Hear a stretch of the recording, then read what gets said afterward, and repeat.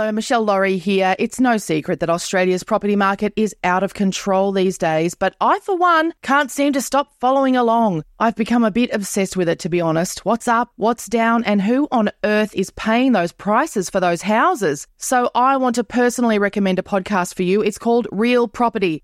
It'll keep you across the latest information on the Australian property market in a clear and easy-to-digest way. Real Property, building a community of more informed property buyers. Take a listen wherever you get your podcasts. Say hello to a new era of mental health care. Cerebral is here to help you achieve your mental wellness goals with professional therapy and medication management support. 100% online. You'll experience the all-new Cerebral Way, an innovative approach to mental wellness designed around you. You'll get a personalized treatment plan from a therapist, prescriber, or both in a safe and judgment-free space. Your Cerebral therapist or prescriber will outline a customized plan with clear milestones along the way, so you can get to feeling your best. With Cerebral, you're not alone in your mental health journey. We're here to empower you to live a fulfilling life.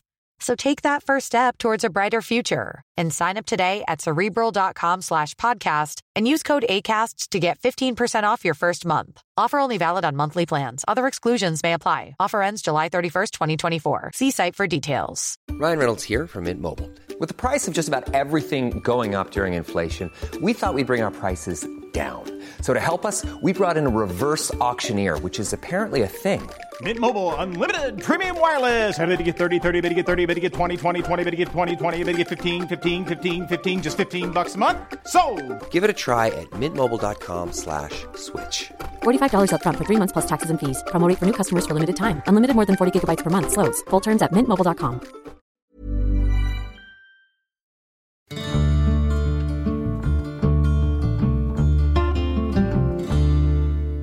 Hello, Australian true crime fans. My name is Jack Lawrence. I am the host and creator of the show Wanted. It's a show where I interview men and women who are currently, or who have been, wanted by authorities. From a cartel hitman serving a prison sentence for quintuple homicide, a former high-level Microsoft employee accused of international kidnap, and a once MI5 agent who leaked government secrets, and many more fascinating individuals. The full Season 1 is available for you to binge right now wherever you listen to ATC. But today, you're going to get part 1 of the incredible true story of the only Westerner still to have escaped the infamous Bangkok Hilton, 2 weeks before he was set to be executed. When you Google image search wanted criminals, the one thing that sticks out to me is just how utterly unassuming most of the faces staring back at you really are. Of course, there's the odd mugshot that screams, "I'm not a great person." But for the most part, these faces are ones that you would pass in the street and not even give them a second glance. That sentiment could definitely be said about David McMillan. Hello, hello, hello. There he is. Oh, there you are.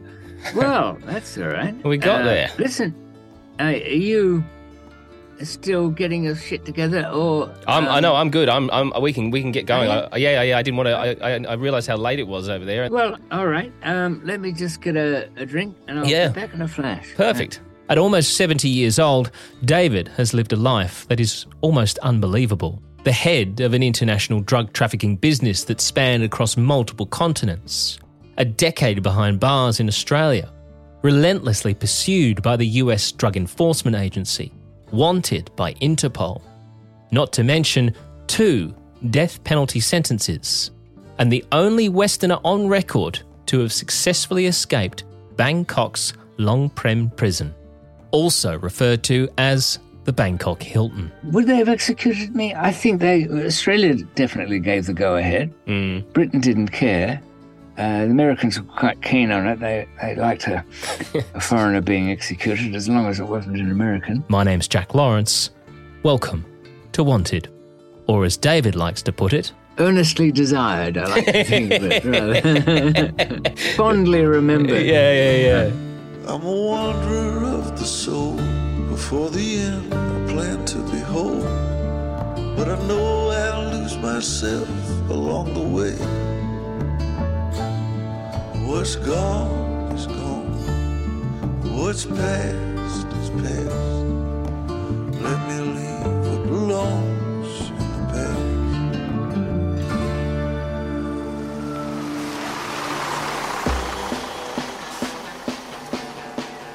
past. It's April 5th, 1956, in the West End of London.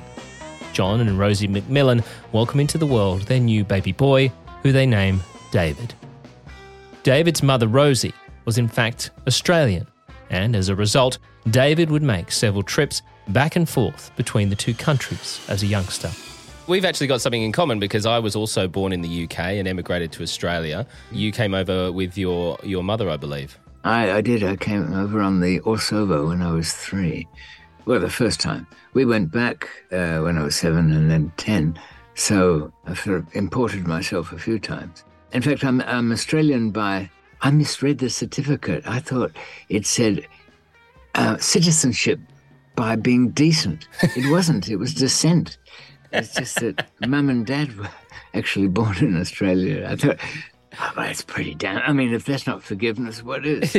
So your parents were actually born in Australia? Rosie, my mother, was, and as much as he tried to hide it, my father, John McMillan, was Australian. I mean, he changed his accent several times, but I heard just a bit of Australian in there. During the war, he was a major or something in the radio section where they trying to counter the German propaganda. So I don't know what side he was on. He was pretty good.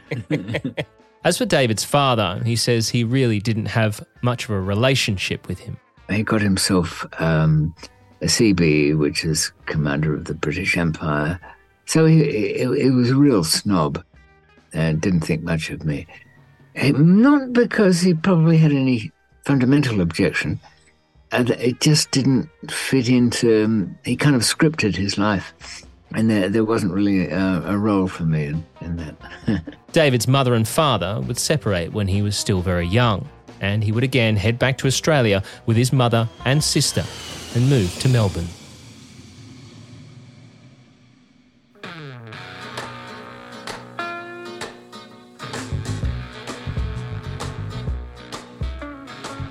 He would attend Caulfield Grammar Private School in Melbourne's southeast until he was asked to find another school after what he says was an incident with his chemistry teacher who claimed that David had attempted to make a batch of LSD. Some possible early warning signs of what was to come in David's life.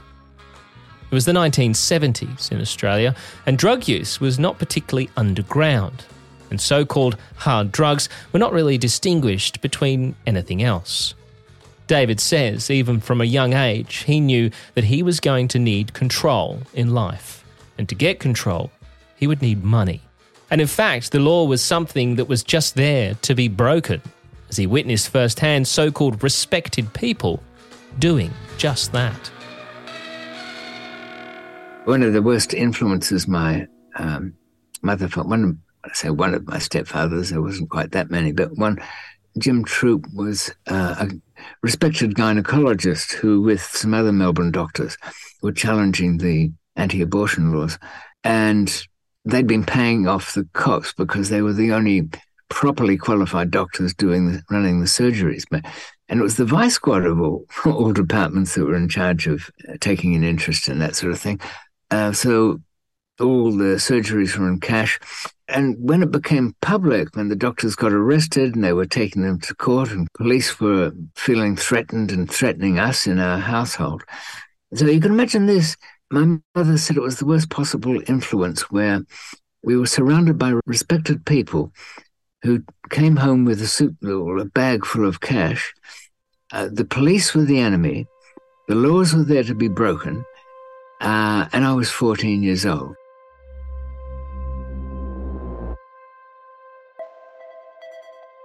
So how would David go about taking control? How was he going to make his money? Well, he would find that answer in the local library. By 18, I was really going to the library looking up what is the quickest and most profitable thing to do in the world. And the Guinness Book of Record made it very plain that the wholesale price of opium in the fields of Turkey compared with the street price in New York City, the final product was 127,000%. Dear God. I thought, okay, I think they've left out a bit in this story, and by chance I ended up meeting some safecrackers who'd retired and wanted to put their money into something. They used to buy marijuana from the Murray River Valley Italians there, but really what they wanted was somebody who could import, and I thought I could do that. It just seemed to be my kind of thing.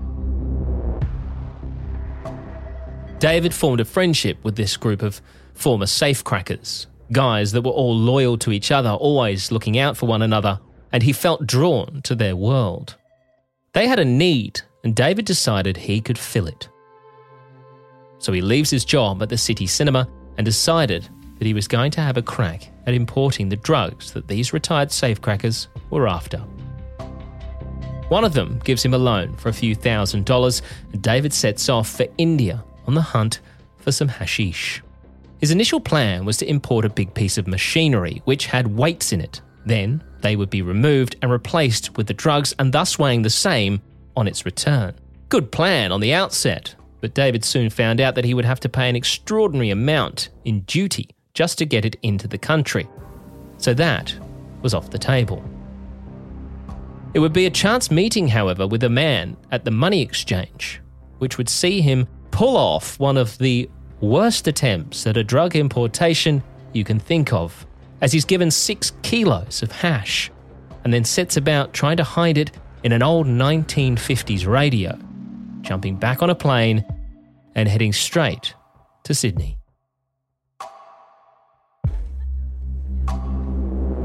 My first little importation of 6 kilos of hash from India was pretty hopeless. But all stuffed into a 1950s Grundig radio that had been eviscerated completely. A kind of avuncular customs officer at Sydney opened my suitcase. There's nothing in it. I think there were 3 pairs of socks, a T-shirt, and this thing. And you just come back from India? Yeah, straight from New Delhi. Whack into Sydney Airport. He looked at it and spun the tuning dial, which kept on spinning, gravity doing its stuff. Nothing behind there to stop it from spinning. And he said, "Are you going back there?" No, I said, "Oh, see that you don't, and take your fucking radio with you." You'd never get that kind of break these days. No, absolutely not. They work in not. teams. Talk about close call. But this didn't deter David from his ambitions of drug importation. No, he just needed to get better at it. Soon enough, I'm doing pretty well. Instead of accosting and living on the good graces of some wizened Sydney customs officer, I've learnt how they do their thing, that when you arrive back in the country, they want to know where you've come from. They want to look at your passport and see the history of it. So I need passports, a lot of them. I also noticed they worked in teams, and if you did get stopped, which shouldn't happen if you've got it all together, but let's just say you do, you would be in front of 2 officers. The first one would do the searching of your bag. He'd drop the lid onto his hand just to feel the weight of it. Then he'd lift up pretty much every object, the toiletries bag, unzip it, give it a jiggle, zip it up, put it aside, unrolled towel, lift up something else. Could he search everything? No. Did he have any special information? Likely as not. But you'd come from an iffy place and you were a young guy, so, But this is what happens. The guy watching from behind, with whom you're having some kind of stilted conversation because you're shitting yourself that this thing will be found. When the guy who's going through your stuff lifts up Teddy Bear, gives him a bit of a squeeze, a heft, and puts him aside in the cleared objects. You, if you don't know what I did by then, the shoulders drop down. You look up at that officer that you've been talking to. Oh, yes, suddenly you're a new man. Yeah, well, I didn't really like Bali and, the girls in Bangkok. It's like talking to a different person. As soon as you change like that, he taps the man who's doing the searches. The last object was it. Wow.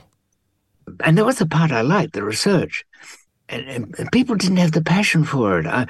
In recruiting, I said to some people, I don't want lazy criminals. You've got to, you don't run away from it. I mean, people say, oh, if there's going to be a problem with this stuff, I'm dropping it and running. You've got to be impassioned about it. And it got to the point, really, where I didn't want to let the stuff go, especially when it was like coke from Colombia. I'd care over it, packing it and using laminate so that no odor would ever escape from it. When I'd finally get back to my little zone of operations and unpack this thing, I fairly carefully because I could use the devices a few times. And then I put it there in front of me. Jack, I didn't want to let him go. Well, it was a her by then who'd taken on a kind of ship's feminine personality. David was so involved and obsessed by the process of smuggling drugs that even when he got to the stage of having couriers and putting them through training, he was always close by. It was like some school teacher in their final exam when they were going through. I couldn't leave them alone. I'd be in a couple of seats up on the plane. So you would go with really, like trainee, as it were, couriers to make sure that they were okay. Oh, and particularly when they were on a real job, I didn't want them making any decisions. That would be a disaster. And even if they were asking what it was they were smuggling, I'd say, well, think of the worst thing you can imagine. Plutonium. Just anything that would take it out of their mind. You don't want to think about that. You'll never see it anyway. So, whatever. And if you come to grief, you have the choice then. The best lawyers, your time in prison will be surprisingly comfortable if that's what you want. But I'm hoping you'd say, David, get me the hell out of here. And I'll come in and get you out, and I'll really enjoy that.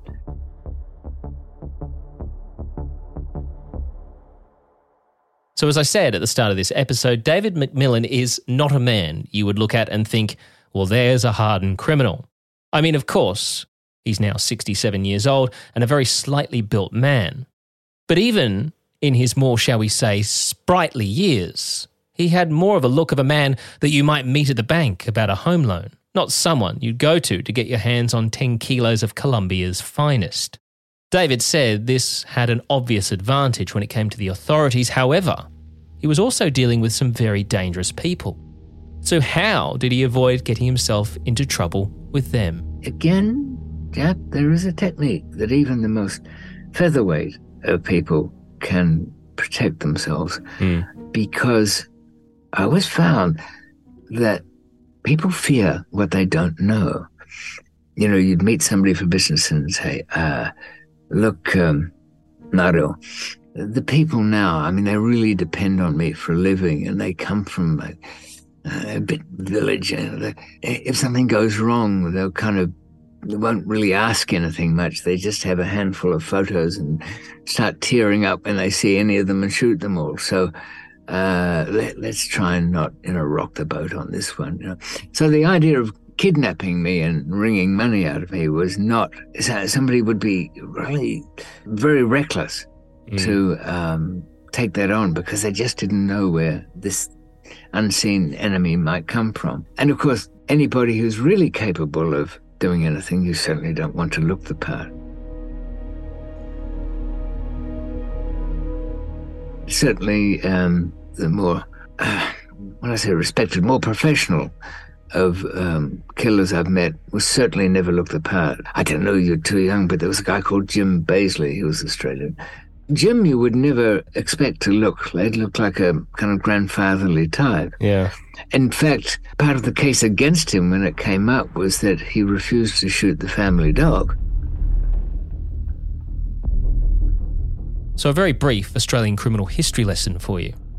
The man that David is referring to is James Frederick Baisley. also known as the Iceman or machine gun, and he's long believed to be the hitman who gunned down prominent anti-drug campaigner and Liberal politician Don McKay. It's an order supposedly given by the Italian mafia in Australia in the 1970s, and was the subject of Channel 9's Underbelly series A Tale of Two Cities. James Bazley died at the age of 90 in 2018, a free man in a Melbourne nursing home, although no stranger to the inside of a prison cell. In fact, in 1986, he was sentenced to 9 years behind bars for the conspiracy to murder Mr. McKay, but was never tried over being the one who actually fired the gun used to kill the politician. He also was handed a life sentence for his role in the double murder of drug couriers Isabel and Douglas Wilson, whose bodies were recovered in 1979. However, handed a life sentence, Mr. Bazley would walk out of prison in 2001. Mr. McKay's remains were never found. Mr. Bazley kept his secret until the very end. Police would describe this man as someone who saw murder as a job and felt absolutely no remorse.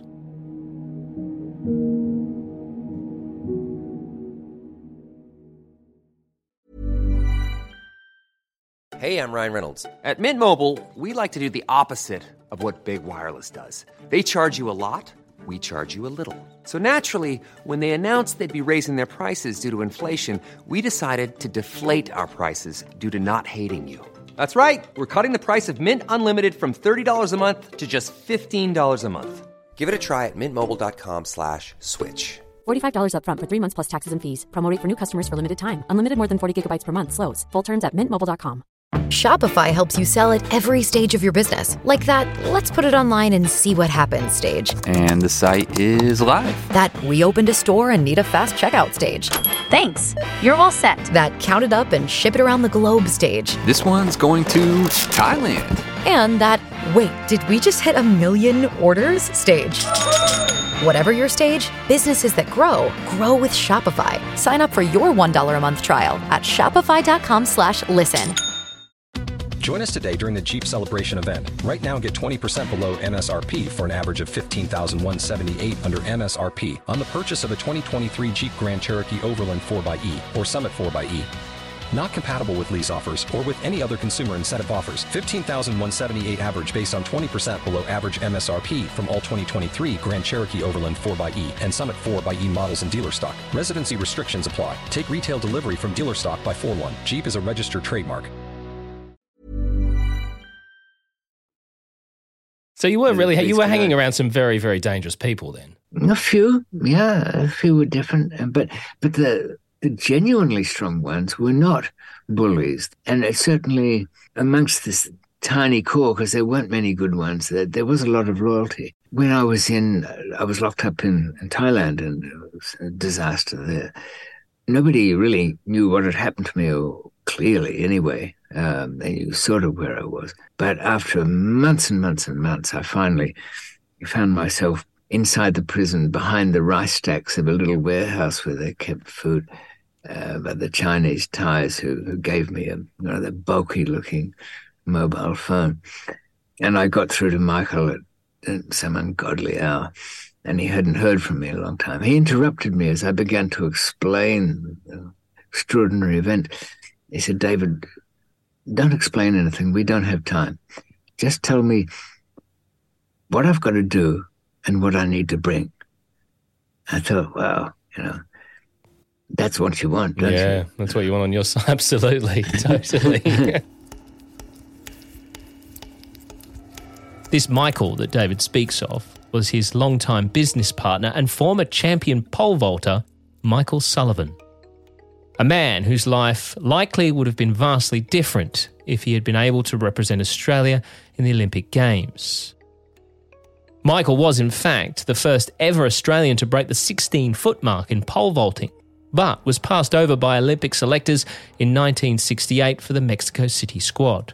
He would later suffer a severe ankle break, which would not only see him miss the Commonwealth Games, but also lead him to develop an addiction to his pain medication, which then led to drugs and his eventual meeting with David. And so a long and lucrative partnership began. By this stage, David had cut ties with the retired safecrackers, and he, Michael, and their Thai connection, Mr. Chowdhury, were building a very lucrative business. As David's wealth grew, so did his appetite for the finer things in life. And it would apparently be the purchase of an incredibly expensive American roadster that would eventually bring the attention of Australian police. They would soon discover that this David McMillan had properties all over the world: Melbourne, Bangkok, London, Hong Kong, and Brussels, and had more than 11 overseas trips in 1 year. However, there was seemingly no explanation for this man's extreme wealth. The police continued to do more digging on this man of mystery, only to discover a list of 43 couriers across Melbourne, Sydney and London that David was using. Also, no less than 38 birth certificates and 27 passports under false names. The police now well and truly had David and his syndicate in their sights, and Operation Aries was closing in. It would in fact be David's travel agent that would tip him off about police making inquiries into him. 2 detectives came in with a long list of names they wanted travel details for. On that list was 30 names, 26 of which were aliases used by David at the time. What made David such a success was his love of risk and adventure. However, this would also be his downfall, as Operation Aries swoops. In Australia, I was arrested after a very long task force, state federal operation. I was warned, sure, get out of town. I didn't. Arrogance again. I thought, well, if they're a big police setup, then they won't cheat too much because they'll want to get the goods. I mean, but they moved in and arrested when there was no drugs to be found, and it makes for a very tough case. Jack, if you ever find yourself on a murder charge, hope that they found a body, because you've got something to win over. If it's a conspiracy where it's all innuendo and talk and so much evidence can go in that's just chatter. We thought there were 12 couriers. They didn't say a word. They were good. The code of silence was being upheld so far by all involved. However, police would tighten the screws on the team by arresting both David and Michael's significant others and placing them in prison when tragedy would strike. Because the evidence wasn't very strong, they did a mass arrest thing. The families got rounded up. My Italian wife at the time, Clelia Vigano, was arrested. Michael's Colombian wife was arrested. She just had a baby. Still nothing. Nobody was awakening. They put an informer in the Fairley Women's Prison to extract some kind of information out of them.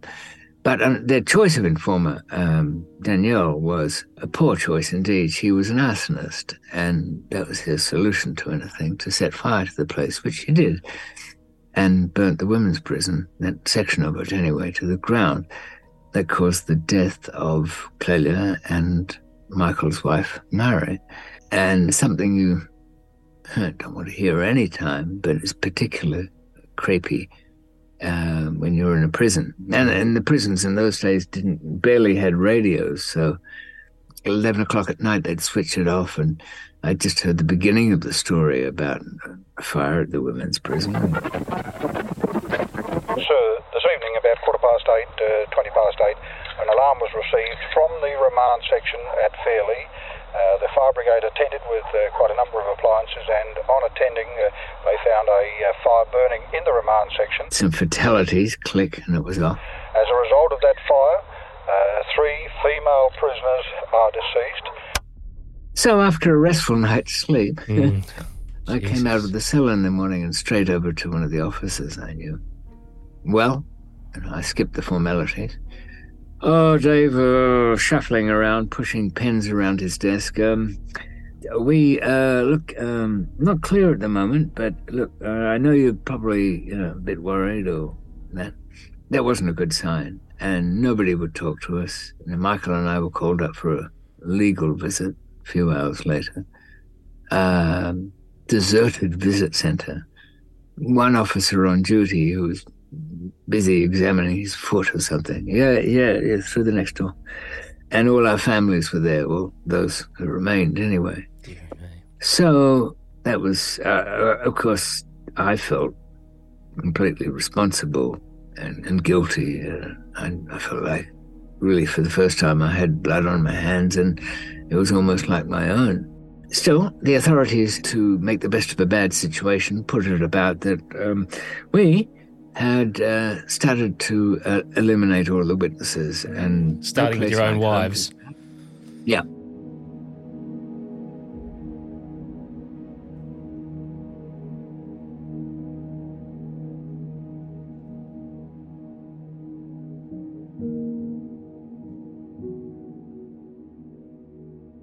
David and Michael had been held in Jyka Jyka, the high-security section of the infamous Pentridge Prison, home to prisoners like Chopper Read and Ned Kelly. It was designed as a prison within a prison to hold Victoria's toughest and longest-serving prisoners. Jyka Jyka had 6 separate units, all with nothing but concrete, electric doors and remote locking. The furnishings were sparse, and prisoners would exercise in small, escape-proof yards. Eventually, Jyka Jyka would be closed down after a number of inmates would die in a fire that had been deliberately lit. However, David and Michael were eventually taken out of Jyka Jyka, but a supposed planned escape would see them taken straight back again. The trial was made worse by a lot of stirrings, including the great prison helicopter escape that wasn't. It was set up by Lord Tony Moynihan, who was a fraudster from the UK, settled in the Philippines. I'd sort of done some business with him. I knew I couldn't trust him. When he said he'd sending a former SAS commando to arrange a helicopter escape, I knew it was likely to be just a scam. But I didn't realize that it was actually a scam done with the cooperation of the federal police. This idiot came over and said, listen, you can get some money out of them. Just pretend you're ex-SAS and go through it. Get $250,000, send me my bit, all of that. I suppose Lord Tony thought he'd get something out of that before the axe fell, but he got double-crossed along with everybody else. So really, the beginning of the trial, there was that helicopter escape, so it was back into the Supermax prison again. And so the authorities got wind that this was supposedly happening, and then... Well, they should know because it was their... It was their idea. From the day the guy arrived. The Hilton Hotel in Collingwood, his room was monitored. They put him into a special one. My friend and accountant, Max, got dragged into it and went to see him a couple of times. And I said, look, keep away from the guy. God knows what's behind this. You just don't want to be seen there. But it was coincided with the first week of the drug conspiracy trial.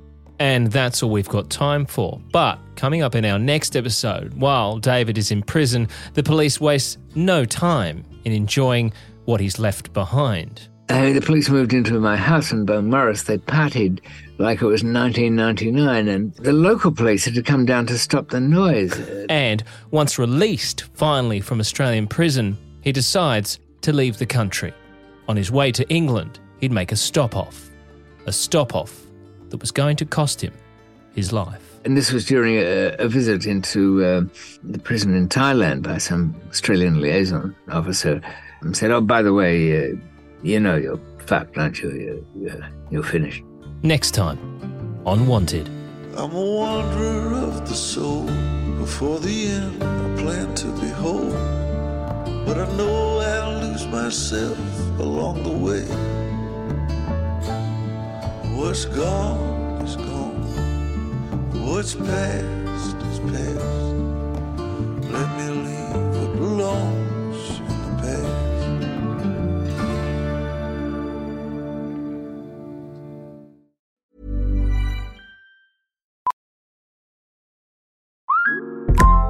Listen up. I won't sugarcoat it. This is the longest cold, flu, and allergy season we've ever seen, but we're not alone. we've got Instacart. Sure, you may be a coughing snot faucet who just wants mommy, but you're not giving up! Not when cold medicine, fragrant herbal teas, and honey shaped like bears can be delivered through Instacart in as fast as 30 minutes. Now let's go win the sick playoffs! Daddy, I just want my soup. Oh, sorry, Sport. App says it'll be here in a few minutes. Instacart for the win.